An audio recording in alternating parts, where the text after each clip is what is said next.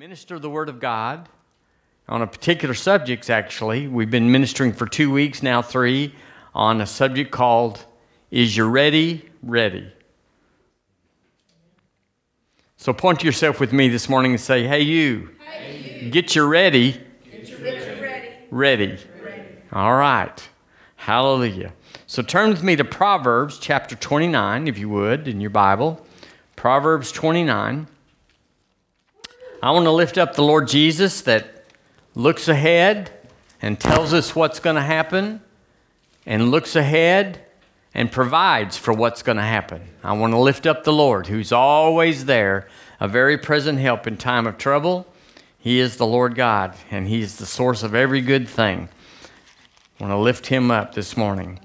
You know, it's not enough to experience life. Everybody has to experience life in some form, but you have to interpret life if you're going to have success. Lots of questions out there. Lots of things like, why is this happening? And why are they doing this? And why is God not paying attention to me? You know, how come I did this and He didn't do anything? He just forgot it. And like Melissa said, it's, does God remember? One thing about heaven, good thing, lots of good things about heaven, is that it's fair. And everything that happened on earth that didn't seem fair will be rectified and justified in heaven, if not before. We're saying it'll be before.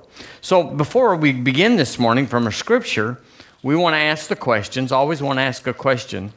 How does God work? How does He work? What is His deal? You know, we can pretty much, if we know how He's working, we can adjust. People say, well, why did God let my baby die? How does He work? And then without even pausing for a breath, they begin to tell you why they think God let their baby die or lose their job or something. Everybody's got an answer, and they're almost always wrong because they don't know how God works. And so if you don't have context for your life, then you don't know what to do. You don't know whether to hit this button or hit that button, whether to go forward, to go back. And so every day is just a day of trial and error, of experience. Like, okay, I did this and this happened, but the next time you might not know what to do to make it happen again. Lots of people get miracles, but most of the time they don't know what they did in order to step into that marvelous restoration of God. And so they can't duplicate it, and so therefore it dies. It's gone. So how does God work in your life? We might say it this way. What is heaven's protocol? What does He expect? Does He expect us to toe the line? Most of the Christian world believes that God is a God of wrong and right, that He's Santa Claus. Better watch out. Because He's looking for naughty boys and naughty girls and good boys, and He's looking, and that is the protocol. So most people, almost all Christians, are condemned. We always fall short, and we always think we fall short, or we're nervous because we don't know where the line is. Well, am I on the salvation side, the heaven side, or am I on the hell side? And God doesn't work that way at all. At all. None of the time ever, God doesn't work that way. So I wrote down some things about wondering what is heaven's protocol? How does God work? And so we'll ask these in question form. Does everything happen for a reason because God is in control? Lots of people are asking that question. Does everything happen for a reason? God's in control. So naturally, when something negative happens, they say God's in control. Everything happens for a reason. And so it puts us in a pause mode, doesn't it, if you believe that, of waiting for God to justify the bad thing that just happened. Well, God's in control. This must be higher than my pay grade, so to speak. I must not be smart enough or spiritual enough for God to tell me why this happened. Therefore, I'm just going to wait with bated breath to see why this bad thing happened. What good is it going to come out? Or is God trying to teach me a lesson? Another thing that we would ask is, does God do things that hurt your faith, but somehow will turn out good for you? Kind of like on the first one. It's like, God, this is hard on my faith. My baby's gone. My husband, the provider of our house and father of 3 kids and all that. Suddenly he's gone. He died. He's maimed. He's whatever. And you're in charge. You're in control. And why did this happen? It's hard on me. That's what people would say. If you listen to them very long, they'll say, I'll never get over it. That's the confession they make. I'll take this to my grave. I'll never get over it. Here's another question to ask if you're wondering how God works. Does God open one door, close one door, and open another door? I hear this all the time. You're just living your life, and all of a sudden a door closes, and then a door is supposed to open because that's how God works. Or does he? Does God close doors to guide us, to set our path? You're going down a long hall, and there's open doors on both sides, and suddenly doors close, and suddenly doors open. Does God work in mysterious ways to perform wonders and miracles? Mysterious ways. No one could know why that happened. Does that happen? No, it doesn't. There's nothing mysterious. You can know everything about your life, everything that's happening in your life from the Word or by Holy Ghost, everything there is except somebody else's business. He won't tell you about other people's business, but he'll tell you all about your business. He's a good God. You have not because you ask not. Hallelujah. Does God sometimes want your precious things? That would be our children, our family, or something that's dear to us. Does God sometimes want your precious things so much that he's willing to snatch them out of your hands and take them to heaven? We hear this all the time at funerals. God needed this person. Or we were watching Steel Magnolias, a little excerpt the other day, and after Doodle-Dee died, and everybody had an answer. And some of it was, well, God knew she couldn't take care of the baby, so it just went on and on. It was completely just made up as it went. Here's another one. Does everyone have a time to die? A time when God just takes them from the earth because of his heavenly timing. Does everybody have a time to die? Well, that'll make a difference on how you believe or what you expect, or it'll put a certain amount of distrust in you to say, is there something I can do to delay that? It's all confusing. Does God ever hold back blessings because he knows that for certain people it would ruin them? Have you ever heard that? Oh, I've heard it many times. Not when they think I'm the preacher. I just sidle up next to them and listen, and they think I'm just a regular guy, or whatever, and they'll start saying, oh, this is how it works. But I'm telling you right now that all those things I mentioned, none of those are in heaven's protocol. None of those are the way he operates. None of those are his operating system. None of those. Even when it seems like something turned out real well, that was terrible. It was terrible, but it turned out good. People say, well, God did the terrible thing so he could get the good thing. But actually, the devil did the bad thing, and God just turned what was meant for evil into good. But we think, well, it turned out good. It must have been God that started it or did it. He's a great rescuer. He's just so good. In Proverbs 29:18, now if I told you that all those things that I just mentioned, those hypothetical, this is what I think that how God works, were incorrect, you might have to examine your theology or your perspective or your context and say, man, I don't know what to do. Sure you do. Ask God. How do you work? What's the owner's manual? You made me. You put me in the earth. I had nothing to do with my gender, my race, my age, my family, my nationality. You put me down here, so what's up, God? And he'll start talking, he'll start saying, he'll start showing. But nobody asks. They just go to the default of these things and say, well, God works in mysterious ways, his wonders to perform. And God knows that if, that I can't handle much money, it would ruin me. So he keeps me poor. He keeps me, outside of the blessing of other people have. Because he just knows. He just knows. And so he's opening doors. He's closing doors because he knows best, and then he's opening doors, and it must be that I can't go into that door, that part of life, that decision, that thing. So I'm not even going to try to push on the door because the door closed, but I'm going to go through this open door. I'm going to marry Doodle-Doo. I'm going to marry him because the door opened. He asked me or whatever. The door opened. God must, y'all know anybody that's in cruddy marriages because the door opened? Oh, yeah.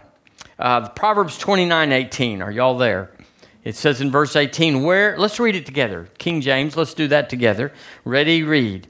Where there is no vision, the people perish, but he that keepeth the law, happy is he. Where there is no vision, the word there for vision is progressive vision, not just a one-time event. It's a video. It's not a still shot. The people perish. Where there is no progressive vision. Now, I looked it up in another version because I knew you'd ask. In the Passion. Passion has a Proverbs and a Song of Solomon now. So it says in the Passion, when there is no clear prophetic vision, people quickly wander astray. Where there is no clear prophetic vision. Vision would be where you see things outside of your eyesight. You see things behind the scenes. You see things that are spiritual, not that you literally see them. But I looked up the word perish in the Hebrew. I'm not Hebrew. I don't know Hebrew, but I can read. So I looked it up. And the word perish, because it says without a vision, they perish. What does that mean? Well, one thing that the Hebrew means, it says they go backwards. Now just plug that into not knowing what God's context, his heaven's protocol is, how his operating system is. If you don't have a vision, because you can never nail it down, you can never say it's this way or that way, because a lot of the things people think in religion are contradictory. They'll believe this and then they'll believe that, and you can't have both, but they never see it. So it says they go backwards. Have you ever been backwards? Have you ever had a part of your life and you're just like, not only are we not making progress, not only we're not just standing still, we're going backwards. I've been there, lost ground, because I didn't know what God had in mind. So I assumption is the lowest form of knowledge. He'll always get you in trouble to assume. He'll get somebody mad at you because you'll just assume they were this or that, and so you said this or that. And all of a sudden you're slapped. Not necessarily naturally, but, So it means without a vision, the people do without. It's literally in the definition.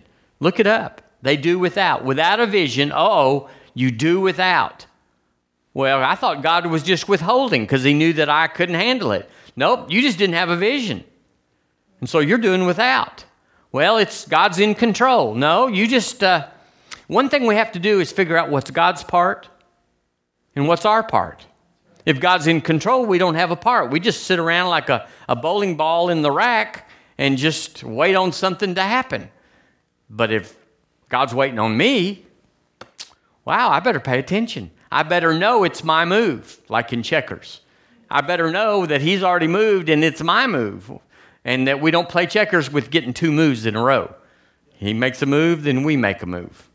The word also means, this is something. Perish means they are set at naught. Naught means to nothing. They are set at naught. It means they are refused.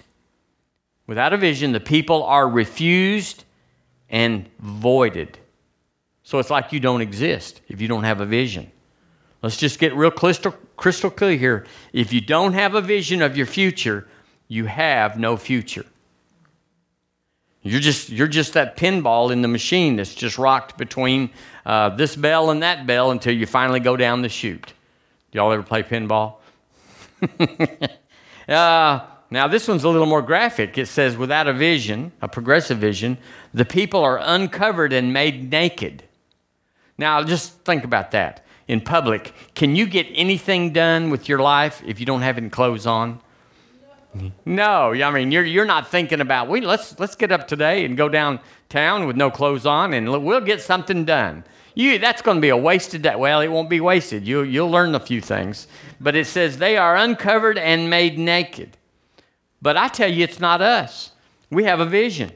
If we don't, we're in transit. We're in progress of getting a vision, of defining God's plan, how he works, his modus operandi, and putting ourselves in that system, that OS, putting ourselves in it, and working our life under the constraints of His will.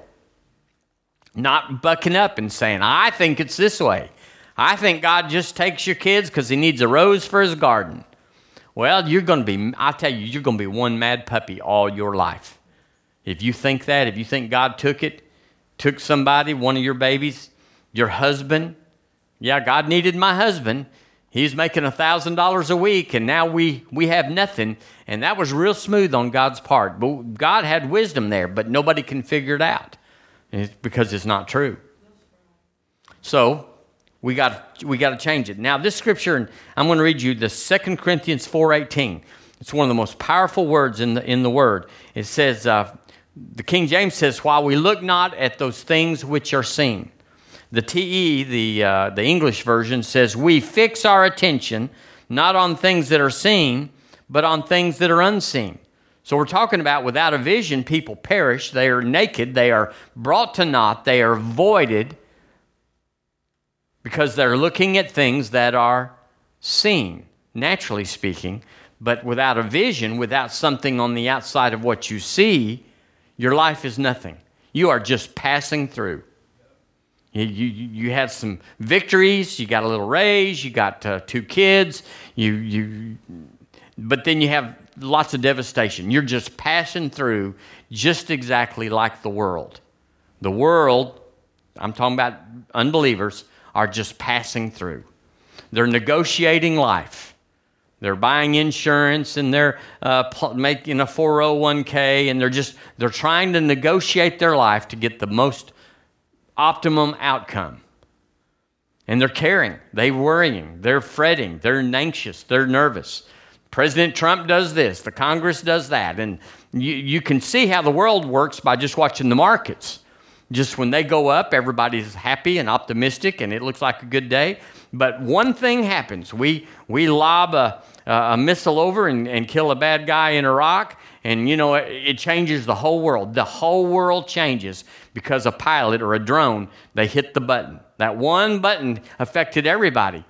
Well, we're not supposed to be like that. We have a vision.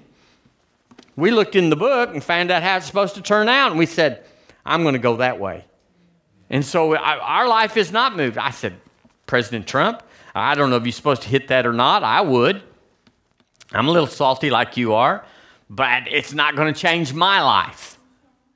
It'll change what I do, but it won't change the outcome. It may change how I get to where I'm going because of the system and the nation I live in and the age I'm at and the whatever that's peculiar to me, but it won't change the outcome. I'm getting there because I have a vision, and I'm not going to be naked going down the street. It hurts people. It's not kind. Hallelujah. So we're going to call this series, Is You Ready, Ready? We've been looking at a laser focus. You need to be focused. You need to hone in. But what do you need to hone in on? You need a vision. You need a plan. You need the blueprint for your life. You need to know something. You need like Monopoly. It says, do not pass go. Do not collect $200. Well, we know go is where you start. And you get your $200 every time you go around go. Y'all play Monopoly, don't you? Hallelujah. So that's the starting spot. You say, God, here I am. I'm here. I'm born again. I'm spirit-filled.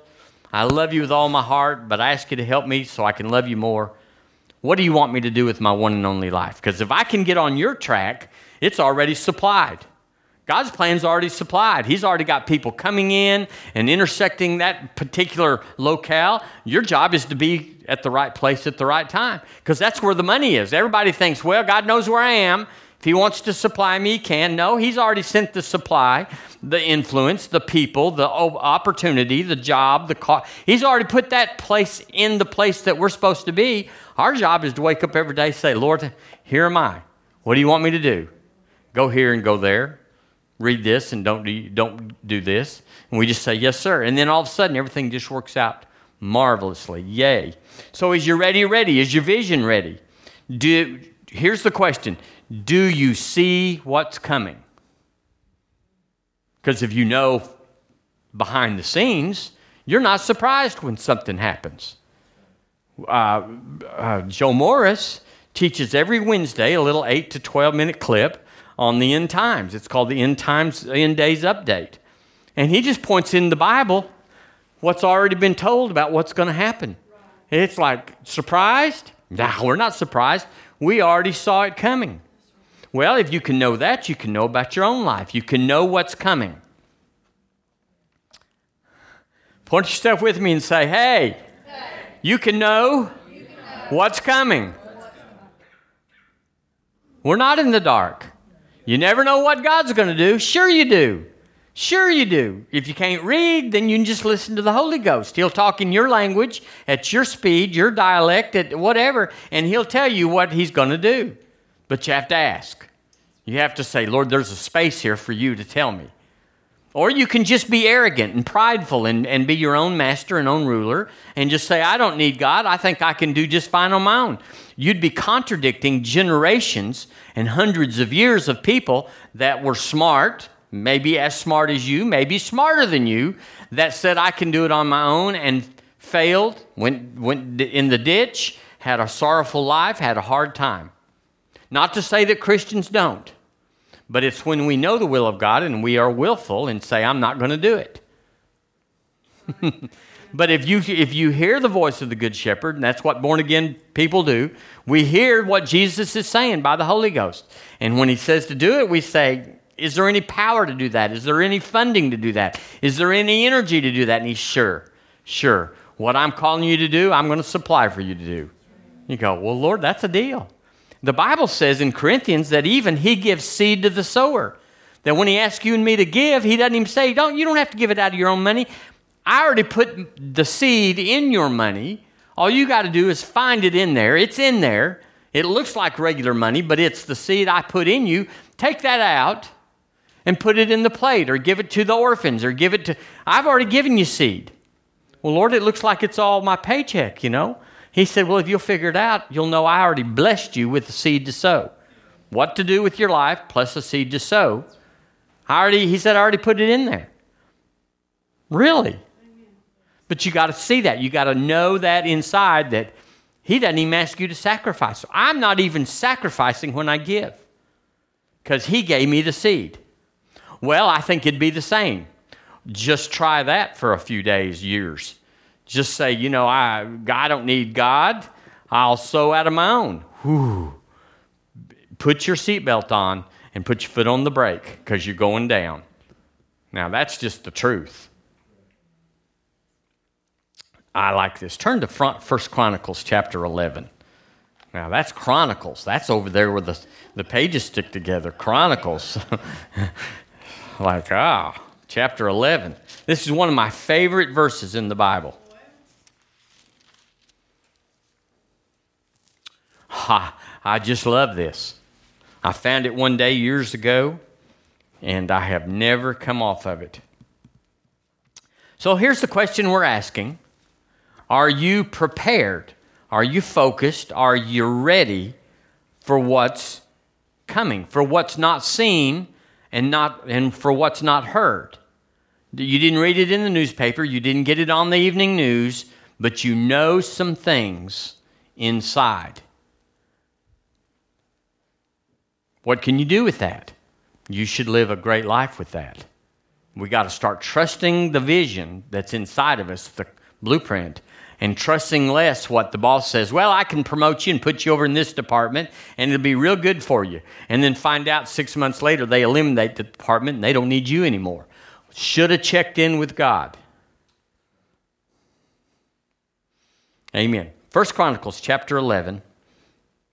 There's a long story behind this, but it doesn't matter. It's got Philistines in it. It's got Israel in it. It's got war in it. It's got all sorts of stuff in it. But in verse 4, it says, David and all Israel went to Jerusalem, which is Jebus, where the Jebusites are. Isn't that amazing? Jebus is where the Jebusites are, the inhabitants of the land. And the inhabitants of Jebus said to David, Thou shalt not come hither. Nevertheless, David took the castle of Zion, which is the city of David. Verse 6, this is where we're going. You ought to have a star around this. I hope you do. And David said, Whosoever smiteth the Jebusites first shall be chief and captain. So Joab, the son of Zeruiah, went up first and was chief. So, is your ready? His was. Did they have a 2-day notice and says, the king's, David's going to announce this, so everybody says, well, let me up front. No, nobody knew. The Amplified says that Joab went up first, and so he was made chief. He was made chief, not because he was the top guy in the ditch or wherever they were, behind the wall, but because he was first, because the rule that David had set, whoever goes up first, I'll make them chief and captain. And Joab, there's a lot of guys that heard that at the same time, but Joab was already in his track shoes. He already had his hands on the, how they race and take off. He was already in the blocks. And so when David said, whoever goes up first, boom, there's a blur, and Joab is out of the ditch, behind the wall, heading towards some poor, unsuspecting Jebusite, fixing to lose his life because Joab wanted to be captain. Well, it's no different now, but you got to see it. Like Joab did, you have to see what's coming and get you ready. The TEV, the English version, says Joab led the attack and became commander. You got to be a leader. Why did Peter get out of the boat by himself? Because there was 11 boys that couldn't see it until they saw Peter. Now, the Lord Jesus was already out there. He wasn't like, well, you've never seen this before. He's out there walking. But Peter said, if it be thou, Lord, bid me come. Well, it was him, so Jesus had to say, come. He tells the truth. And so there he is. Peter's out on the water, and the other 11, who knows what they were doing, but I can tell you the Bible says they weren't on the water. They were in that hardwood boat. So Joab said, I know what's coming. I know how this thing works. I'm going to get my ready. I'm going to be prepared. I'm going to get myself positioned. I'm going to have my sword already out while he's just sitting around, standing around saying, wonder what we should do. Sword's out, track shoes on, got my stance, and I'm ready. And as soon as it happened, boom, Joab was out. Now, I don't know what happened. None of us do. But it was obvious to the outcome that Joab was first, and he qualified. The Bible says he was chief and captain. He was commander. Why did Joab get that job? Listen, he saw it before it came. Without a vision, a progressive vision, the people are brought to naught. If you don't see it coming, you're number 2 or number 7 or number 23 or 114th behind Joab. But there was no position for number 2. Just one commander, and Joab was number 1. Same thing for us. There's a lot of promotions, a lot of positions, a lot of things God wants to do for all of us. But we're just slow in the gate. Well, God knows. God's in control. If he wants me to be first, he'll just make me first. That's not what the Bible teaches. There's a part for God to make you first, if you're first, but there's a part on us to get out of the ditch, to see it before it happened and say, I'm ready for this. See, I'm in Alabama, been here 23 years, and I'm ready for what's coming. I didn't wait until I heard, wow, Alabama's on a revival fire. Let's pick up our stuff and let's go to Alabama. There'll be a lot of people that do that, and yay. But I'm here now, and nobody knows why I'm here except me. But I know it's coming. So I'm Joab. Are you Joab? Absolutely, you're Joab. You're here this morning. You're here in the kingdom. You're on the edge of your seat. You're in your track shoes, and you've got your sword drawn. You're at the right place at the right time. If God wanted to bless me, He knows where I am. This is what they actually say. If God wanted to heal me, He knows where I am. He doesn't expect me to get up and go to a meeting because he's God. He can heal me right here, but he doesn't want me to go to a meeting and hear the word and get hands laid on me. Sure he does. If he does, I'm not saying he wouldn't heal anybody right there, but until you know and then you hear, God says, go to the meeting. Go call this person and have them come over, or whatever the direction is. You go, well, God, you could do it right here. But he's the boss. His part is to find you and prepare you and me to do the will of God, to be first out of the hole. So, you got to have a vision. Is that what the Bible said? Did we read that? Without a progressive vision, the people are brought to naught. The people perish. So you got to have a vision or you're going to perish. And that just means not destroyed. It just means neutralized. You're of no consequence. You're going through life and you're walking a little old lady across the street and you're putting your offering in and you're whatever you're doing that just makes you yes. But you're brought to naught. You're emasculated. You're impotent. You're without consequence in your life. You just travel through. Well, if God wanted to make me important, He knows where I am. He does want to make us important. Jonathan quoted it Wednesday. He has set the members in the body severally as it has pleased Him. He is in charge in that, but because He set you in the body doesn't mean that He's robotically controlling you to do this and that. I have a call. I have a choice. It's my decision. And so I have a part. He has a part to set me in the body as it pleased Him, and I have a part to get my little self in the body. So that's what we do. So can you imagine having victory without a vision based on what we've just said? Can you imagine anything powerful, supernatural, over the top happening? Something that you could tell your grandchildren? This is what God did for granddaddy. And not have a vision? Boy, it took me by surprise. I never saw it coming. That was a strange thing. Well, who'd have thought? That's not what great men have. All great men, their common denominator is focus. We're not focusing on the unfocused. We're focusing on what He gave us to focus on. I tell y'all all the time, if somebody testified and said, I believed God for a daycare and He finally gave it to me, and I'm so glad. I can tell you that'd be my worst day, is to know the Lord said, I got you daycare finally. That's not me, Lord.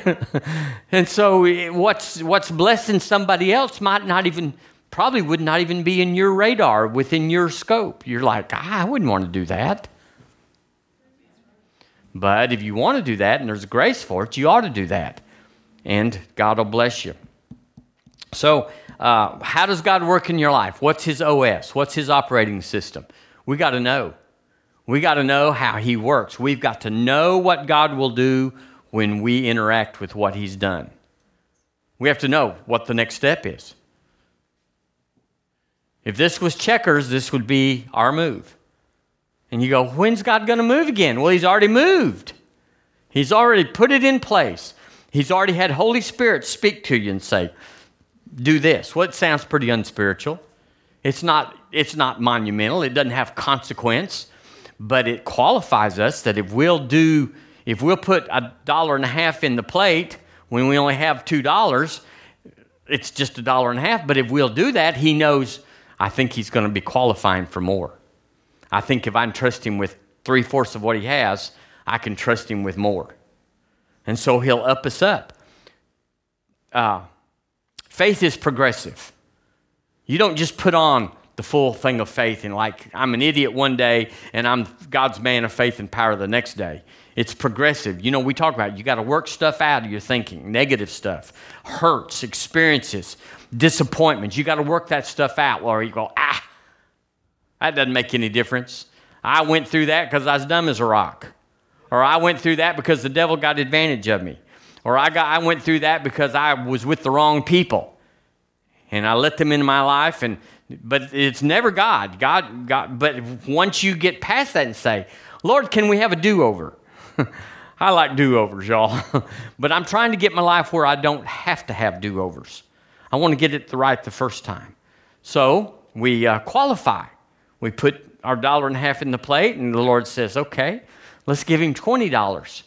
Let me navigate $20 into his life, and then I'll ask for this, just whatever. It's progressive. You learn how to trust him, and he can trust you. Because he doesn't want to blow up people. You go, well, why can't God trust me? Because all the important stuff has to do with us interacting with people. And God likes people. So he's not going to build you up and increase you, but in the process wreck some people. So how does he do it? He works with money. He works with inconsequential things that don't affect people. He said, I want you to be in this meeting, or I want you to give $10, or I want you to go in whatever, but it doesn't have anything to do with people when you're starting out, because he's good. Aren't you glad that God didn't send somebody to experiment on you and wreck you as they wrecked? Well, he's that good. So money's real important to God, because if he can't trust you in money, he will never give you people. If you're not faithful over little, he cannot make you master over many things, which is people. People is the highest thing there is. Everything, your job, your home, your how you comb your hair, left side, right side. If anything has consequence, it has consequence with people. Money is not like, I got money now. Money is just for people. That's why we say there's plenty more where that came from, because as soon as you loose yourself to people, then he resupplies you. He said, we need to fund that. I like this. This is the kingdom, is helping people. And getting, one thing he does, the paymaster in Romans chapter 12 talks about how he gives us money so he can move it around. America has got a great interstate system and an amazing train and truck system.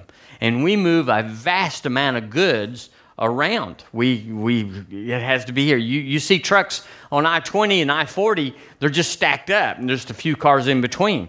Well, God has to move money around, kind of like that. He moves it around on the earth because he can't grow it on trees, and he's not a counterfeiter. So he doesn't just have money pop up in a general sense.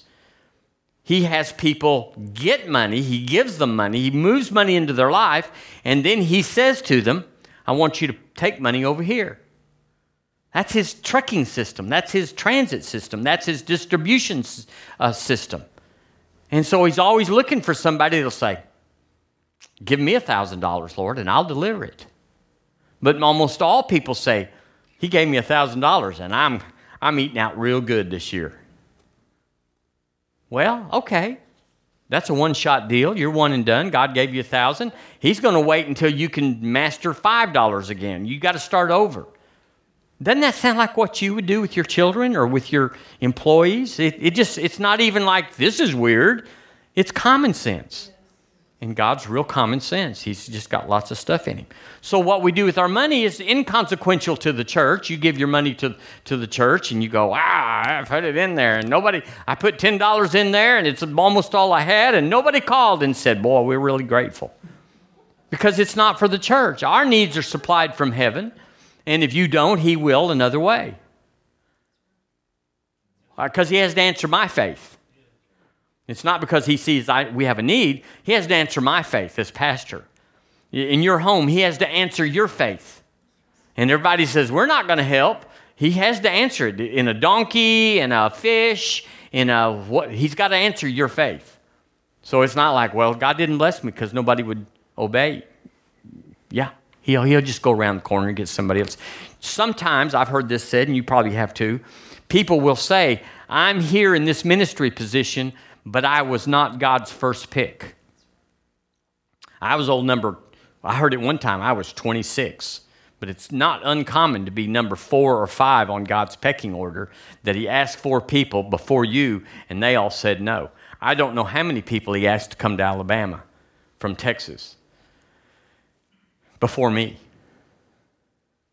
And, if you wanted a quick gratification, it says, yeah, I showed up in Alabama back in 1996, and within a year I was this and I had that, and people were calling and coming and everything.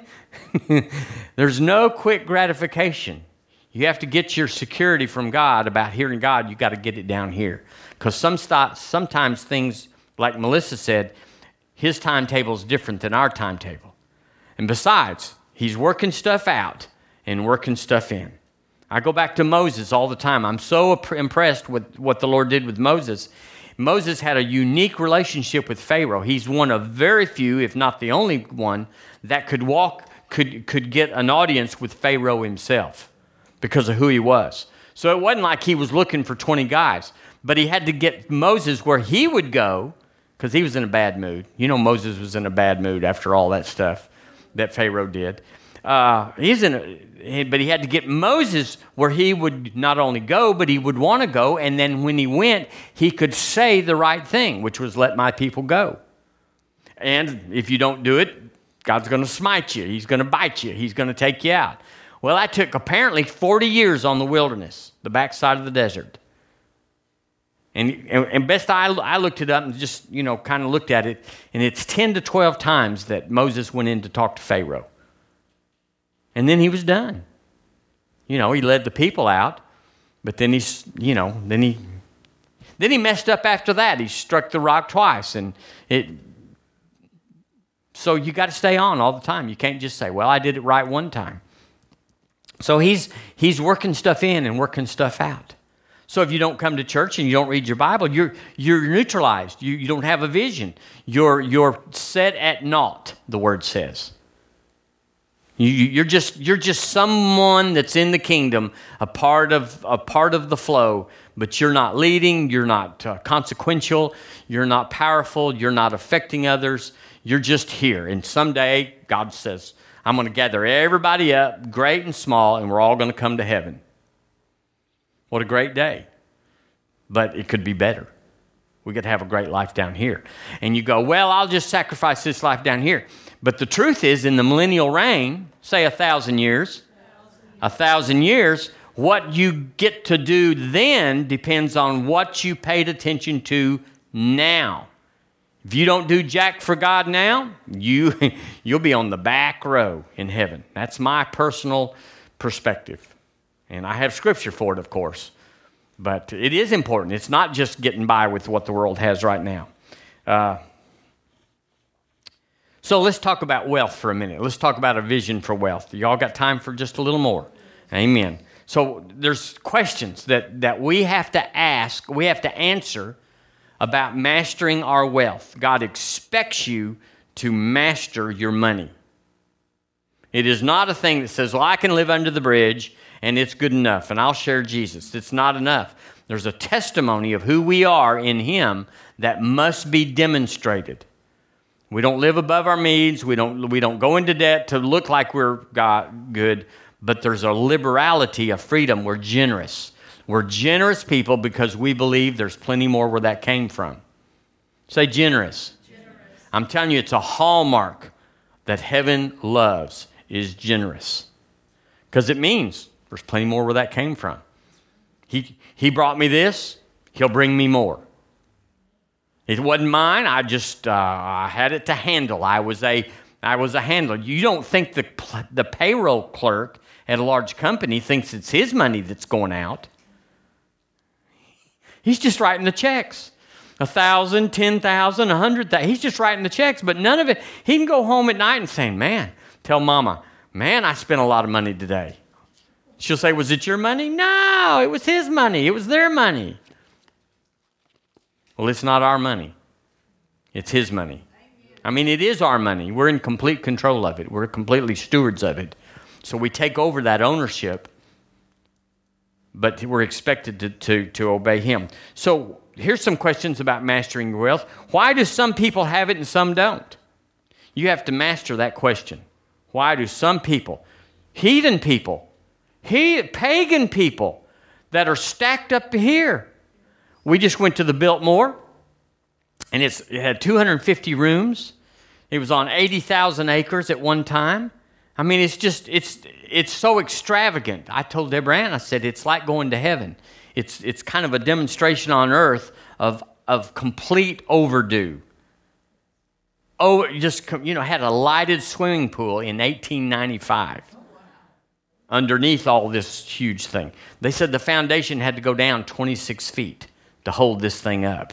He had to build a railroad to get the stone and the materials into his place. I mean, it's just opulent in the sense of its day.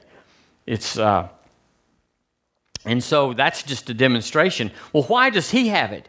Because I asked a guide, I said, did this Mr. Vanderbilt, was he a spiritual man? And, anybody will tell you anything, their perspective. He said, sure he was. He built a church in town for him and his family and whoever else wanted to come. It's called All Saints Episcopal Church. And that's all I'm going to say about that. Hallelujah. So why do some people have it and some don't? Because we have Billy Graham, we have, what's his son's name? Franklin. We have Franklin Graham. I mean, he's doing a great work, but he's having to pull and plan and everything. He's not Vanderbilt. So why do some people have it and some don't? And if you do have it, can you lose it? Can you lose money that you once have? If you don't have it, can you get it? Like if you're raised one way, and we're talking about vision here. We're talking about getting you ready. How am I going to get where I think God's taking me, but I'm on the wrong road? I'm on the wrong... This thing's going to Romania that we're on. Or somewhere. Sorry about you Romanians, but, it's not going where I want to go. But where do you want to go? I don't know. Wherever the Lord wants me to be. That's not how it works. I'm just a leaf on the stream, and wherever He wants me to be, good enough. That's not good enough. Right place, right time. Because we're all, each one of us, born into this generation, and this nation, and this gender, and this... whatever you are. Not everybody's tall, dark, and handsome like me. Hallelujah. But you got to just take what you got and go with it. Should you want to get wealth? That's a question everybody's going to have to ask. Should you want to? Well, I don't want to. A lot of people say that. A lot of religious people say it. Secretly, they are lusting for money. Lusting for it. They are envious and greedy for money. But they'll be the most pious and the most, it's just okay. It's not okay in their heart. So if you get money, the next question is what are you supposed to do with it? That's a question you have to master. We all have to master that in the scene of vision. A progressive vision. I got to know what to do with money that He gives it to me. And how will you do it? Well, God just... And so I was thinking about lotto winners. Now, I'd be wrong, but I'd say most lottery winners that get vast amounts of money used to, a long time ago, when I was much younger, the lotto was $5 million. And everybody's just like, wow, what would you do with that kind of money? But now it's $300 million or $600 million or maybe even a lot of money after that. I don't know. But almost nobody, see if you agree with me, almost nobody is prepared for that kind of life that receives it. So wealth asking for wealth is not the key to getting wealth. Listen to me. Asking for wealth, needing wealth is not the key. Our key is not to ask for it over and over and over. Lord, Lord, Lord, send me, send me, send me. I got to have. It's developing a capacity for wealth. Expanding it. Well, how you do that? With a vision. God's not going to fund a $50 vision with $1 million. Listen to me. He's not going to fund a $50 vision with $1 million. He's smart. So what do you need to get $1 million in your life? Have $1 million vision. Not just some fairy tale, well, if I had this, I'd do that. I'm talking about one that you go, I'm going to give my life to it. That's who I am, that's what I am, and that's what I'll do. Well, then God can fund it because we have a capacity for it. Remember in 3 John 2, it says, Beloved, I wish or pray above all things that you may prosper and be in health. How? Even as your soul prospers. That scripture is talking about success. That if you want things on the outside, if you are called to have something, to do something or have something on the outside, you have to prosper, you have to have success in your soul, which is your mind, will, and emotions. Because we're already perfect in our spirit, aren't we? We're born again by the blood of Jesus. We're refathered from above. So nothing has to happen down here, but plenty of renovation needs to go on up here. Because we're little. I tell you, if you go to the Biltmore, and if you went, seen stuff like that, you're just lying. Because it's the largest single residence house ever built in America. I don't know about Europe, but probably it's 250 rooms, and they're not just closets. They're big boys. Some of them are servants' quarters, some of them are closets, but there's lots of rooms that this wouldn't be the closet to it. And you go, where do you get that how do you ever even want that or plan that? Well, this man, though he's carnal, I didn't mean to judge Mr. Vanderbilt. I don't know. But he was quite the visionary. How did he get that? Well, his father doubled the original Mr. Vanderbilt's fortune, which was $100 million. His father doubled it, so that'd be about $200 million, wouldn't it? And then this is the grandson of the original tycoon, and he had money everywhere. Well, money gives you a vision. You're not looking at the dollar deal at McDonald's when you have $100 million and saying, if you get cheese, it's 50 cents cheaper if you don't get cheese. That's not who you are. You got a vision that says, you want to buy McDonald's? So he had that, and it worked for him. How much more? And it was a carnal vision because he's gone, and I don't know if he's in heaven or somewhere else, and he's left this marvelous edifice, this marvelous resort or attraction, 9,000 to 10,000 people a day, 365 days a year, visit that at $65 a pop. That's lightning fast means that's 540,000 a day. $500,000 a day. And plus they're selling groceries and souvenirs. People were so happy to be in the gift shop and just hauling it out. So there's just money everywhere. So why does this man have money and you and I don't have money? Because he was born into a place that demanded a vision, and we weren't. So we have to put on one. You got to put it on. How do you put it on? You put your head in the big vision book. Ephesians 3:20, exceeding abundantly above all that you've ever asked or even imagined, above what you were raised in, above what you were taught. How do you get that? You got to get out of your thinking and get into the Word. Because the Word does not conform to man's thinking or man's limitations. It's the Word. It's God's Word. And so if you got in there, you'd have a vision. You'd have a vision. You can't perish with your thoughts coming out of this. You cannot go down when you're in that and you're thinking like God.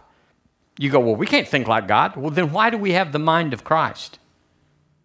Oh, that's the God kind of mind. It's down here. Remember, it's down here. This thing's up here, weighs about 8 pounds.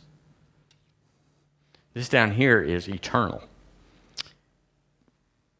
So I wrote down here, prosperity is not money. But you can't have prosperity without money. Is that right? That's right. So if you go, man, I got $1 million, I'm prosperous. I can be prosperous with $150. The guys under the bridge, now listen, the homeless They don't have any money or don't have much, and they think they're prospering. You take them and say, we're going to put you in the shelter. We're going to put you in a new apartment. They all bail. In 1 year, they're all out living in the street again because they can't handle that. So everybody must answer the money question. I have to answer it. You have to answer it. You may be a long time before you started answering it in age, but you got to answer it if you want to do anything for God. You cannot advance your life. Listen, you cannot advance your life without a vision of money, of prosperity, of supply, of being funded. You will live in a little world if you don't know where funding's coming from. You will not step out of the boat, so to speak. You will not be Joab. You'll be number 73 that came up after Joab. And they said, you, number 73, you'll be a private. You over here, well, you're number 22. We'll make you a sergeant. But you will never be the commander-in-chief if you don't have a vision about money. You don't know what to do with funding. We say money, but it's actually funding. It's a supply. It's your heavenly visa, as it were. We just charge. This is my company card. We're just charging it to the company card, and you do heaven's business based on heaven's resources, not on, well, we've never done that. Listen to this. Increase is progressive. Now, you know that. Nobody went, unless they went to a lotto and got a gazillion dollars one day after they had nothing. But even then, that's not prosperity, is it? That's just money. You just got control over something for a season of time. But so sometimes you can experience a big spurt, but all increase, all is progressive. It's line upon line, here a little, there a little. Isn't that what Isaiah says? That's how the kingdom works. So we need to get started. See, if you can't just do, in school, sometimes when you had a low grade in biology, they'd let you have come in and get extra. What would they call that? You do extra work. Extra credit. There you go. And you could somehow, by the grace of God and a sympathetic teacher, get it where your dad didn't thrash you when you got home. Well, everybody thinks it's extra credit with heaven, but it's not. Faithful over little, master over much. Everybody, Kenneth Copeland, Kenneth Hagin, Oral Roberts, Billy Graham, everybody that was ever somebody was first a nobody that did God's work as if they were a somebody. So you got to be about the master's business. You got to show up in this auditorium like 300 people are coming. And yet you have no experience with that. Never saw 300. Nothing in you visually or experientially would say, that's probably right. But you just got to show up because you've seen it. Yep, saw that. Doesn't matter to me when or how, but I saw that. So, listen, we'll quit with this. People with hundreds, there's hundreds thinkers, hundreds believers, hundreds vision. And they think and believe and live in terms of hundreds. Now stay with me here. They're in the $100 flow. They rarely handle $1,000. Rarely. They make their money. Their money comes in. They're paid in hundreds. Well, I made $2,100 this month. I made $3,500 this month. I made $70, whatever. So they spend in hundreds. And listen, they give in hundreds. And would that be right? Am I on track here? Because that's where they are. That's where their vision is. We get paid in hundreds. So we're going to give in hundreds. We're going to buy in hundreds. We're going to get a this and live into that and drive a this based on hundreds. But then there's other people that have started out at hundreds, but their life, their living, their thinking, their vision is in thousands. How many of y'all would like to live there for a little while? Live in thousands. They get paid in thousands. Well, how much did you get paid? $10,000 this month, $10,000 this week.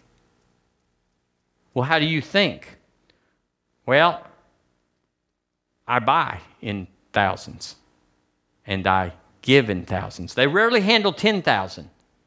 Do you make $60,000 a week? $60,000 a month? No, I make $6,000 a month.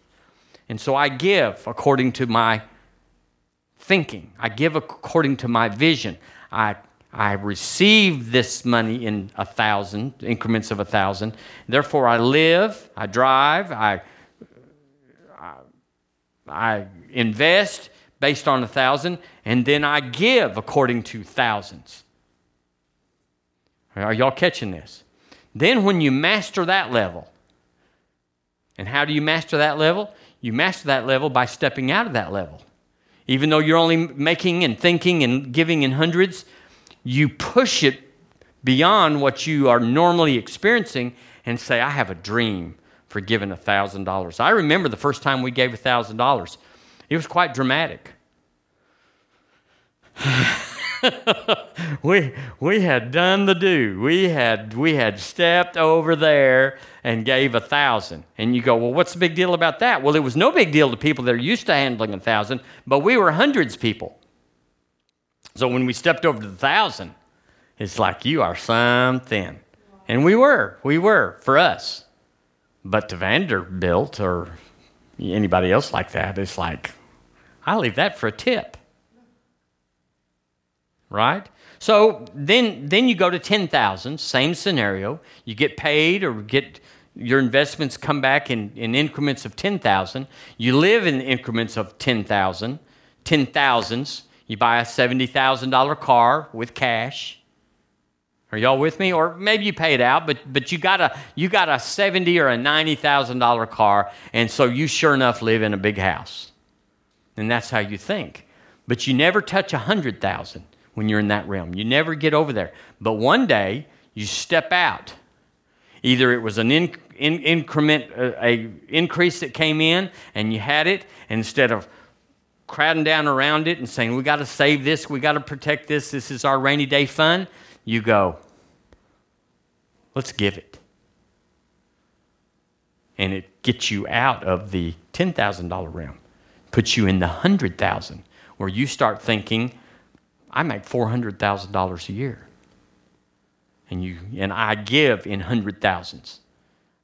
I'm talking about that's how you would think. I'm not talking about me. I'm talking about how anybody would think. Y'all got that? I thought somebody moved in their context right there. Hallelujah. And so guess what comes after 100,000s? It's millions. Do you know people like Bill Gates? They don't make money anymore. Money's just flowing in. It's a river. They have to build up the banks because it's such a river, it'll overflow. What they do all day, their work is to give it away. They are philanthropists.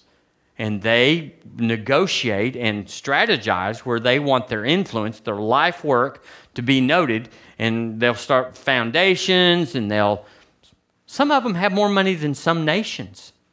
This is the truth. Honduras and Guatemala, there's lots of people in America that have more money than them. I suppose. I mean, there's certainly nations that are there. So the largest donation that was ever given to River Church, listen to me, was given by a church, and it was $30,000.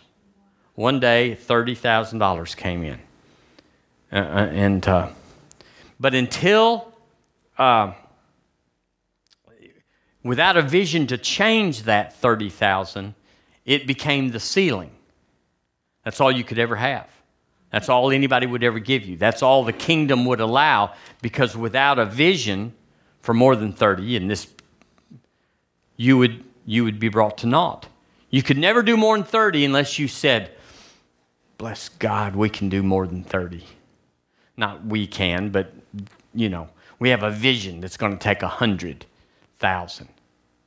And you just start resting on that and saying, we claim it. We call it in for this vision to be funded. And suddenly, but without that, you go, we're going to pay the bills, and we're going to just sit back and not let ourselves get in that position anymore. We got a little credit card debt, or we got a little student loan debt, or we got a little whatever debt people get into. We're never going to let that happen again. Well, that is your ceiling then. and you are stopped, you are nullified, you are neutralized, you are emasculated, whatever the word is you want, you are brought to naught. You go, no, God can send money anywhere he wants to. That's what we talked about at the first, that you got to know God's OS. You got to know how he operates. And he does not just deal out cards at a poker game and say, I'm giving queens and aces to you, and I'm giving threes and fours to you. That's not what it is. Everybody has an opportunity to get inside and make this thing as big as this, progressively, and be a Vanderbilt or be a greater than Vanderbilt for the kingdom. Wouldn't it be awesome if someone like him could fund the kingdom and would fund the kingdom? But almost all people are stopped because they got more than they handled more than they ever thought they would, and they stopped. So how about your life, my life? Let me just tell you something, and we will quit with this. Drama is a necessary experience for a spiritual life. When we take communion, that's drama. Drama's not always negative. I don't like drama people that are just over the top and just silly. But when we take communion, we are going through the drama of receiving something that's bigger and beyond ourselves and our experience. We lay hands on the sick. Now, there's actually an impartation there, but they see us. We speak words to people. We don't just say, okay, it's done. You get it? Be healed. And then we also have to have a drama. You got to remember the experience of your new birth. What happened at your new birth? You go, well, I didn't have anything, which is pretty much my testimony. So I just went back and constructed it and just said, this happened and this happened. Somewhere right in here, I got born again. Now, I've told y'all 100 times about my getting baptized in the Holy Ghost. That's a drama. I go back and say, that's what happened, and I'll never be less than that. So I got to be more than that. I got to have a vision that's beyond that. So you got to have a vision of being out of debt. You got to attach drama to that. In other words, getting out of debts, okay, how could that happen? How could it be that you were paid out of debt? Well, nobody can even think of that. You don't know anybody with that much money. Is that right? Generally speaking, you don't know anybody with that money. You don't have anybody over you that's going to go to their heavenly home that says, maybe Uncle Jack will leave it. So you have to have a vision that's contrary to certain people doing certain things.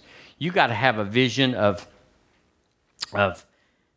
supernatural experience, that it came out of an unexpected place, like when the church was paid off. It's just like my 40th anniversary the other day. Like, wow. Oh, that was so over the top. So you got to dramatize things.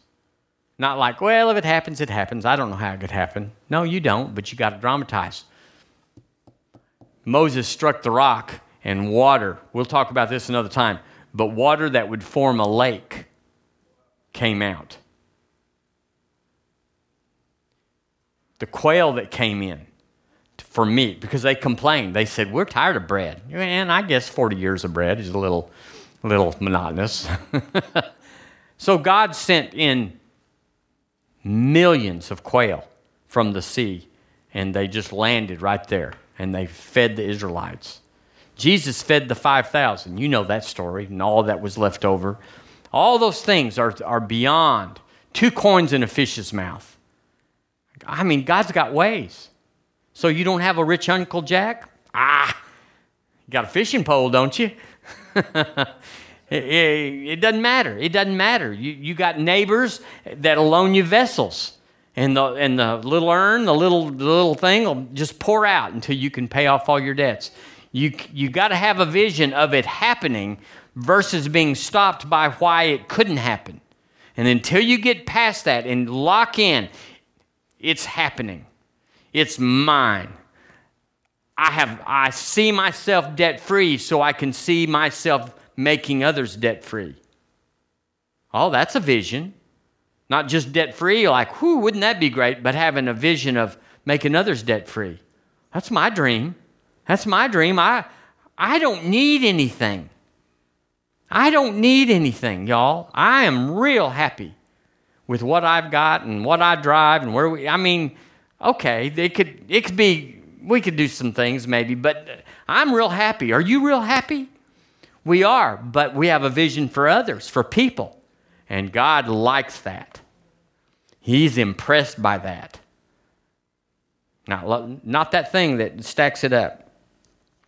Well, we won't talk about it now. We'll talk another time. But you remember in Malachi where God says, listen, God said, if you'll handle your money this way, I'll open windows of heaven that you can't get around. And everybody wants to fuss over what's the tithe and how's this. He just says if you'll handle your money, in other words, if you'll handle your heart and get a vision for doing things my way, you'll step out of this earth or this realm or this limitation, and you'll step over into a realm that has no limitation. I can tell you Mr. Vanderbilt had no limitation. Him and his builder went to Europe 3 times, they said, and just saw things and brought back things and just... It's stacked up, 250 rooms of things that are you just didn't even know that could be done on the earth. And yet it's 100 years old. It's 1895, so it's more than 100 years old. It'd be about 25 years old. And yet, they had elevators, they had electricity, they had hot heated pool. You go, how's that? That's who we are. That's who I am. That's who you should be. Amen. So, Father, we surrender this morning to the heavenly OS, the operating system of heaven, heaven's way of doing business. We take our eyes off of what we see and we look to those things which cannot be seen. Lord, I thank you that our imagination is stirred this morning to get out of our little one-horse rut and get into a stampede. Lord, I thank you right now that the plans of God are big, they're bold. You're not using special people, you're making special people. And so, Lord, we just surrender to it and we say, Lord, here am I, send me. I don't know otherwise why you would I'd be qualified, but that's natural too. So, Lord, if anybody's born again as a child of God, I'm qualified today to be used of God. Gideon was a nobody doing nothing, and you used him. You used David. You use us, Lord. In Jesus' name, amen. Amen. Did you pray that prayer with me? Hallelujah. So thank you for tuning in today to River Church in Tuscaloosa, Alabama. Come back on Wednesday night. We'll be here and on and on and on. God bless you.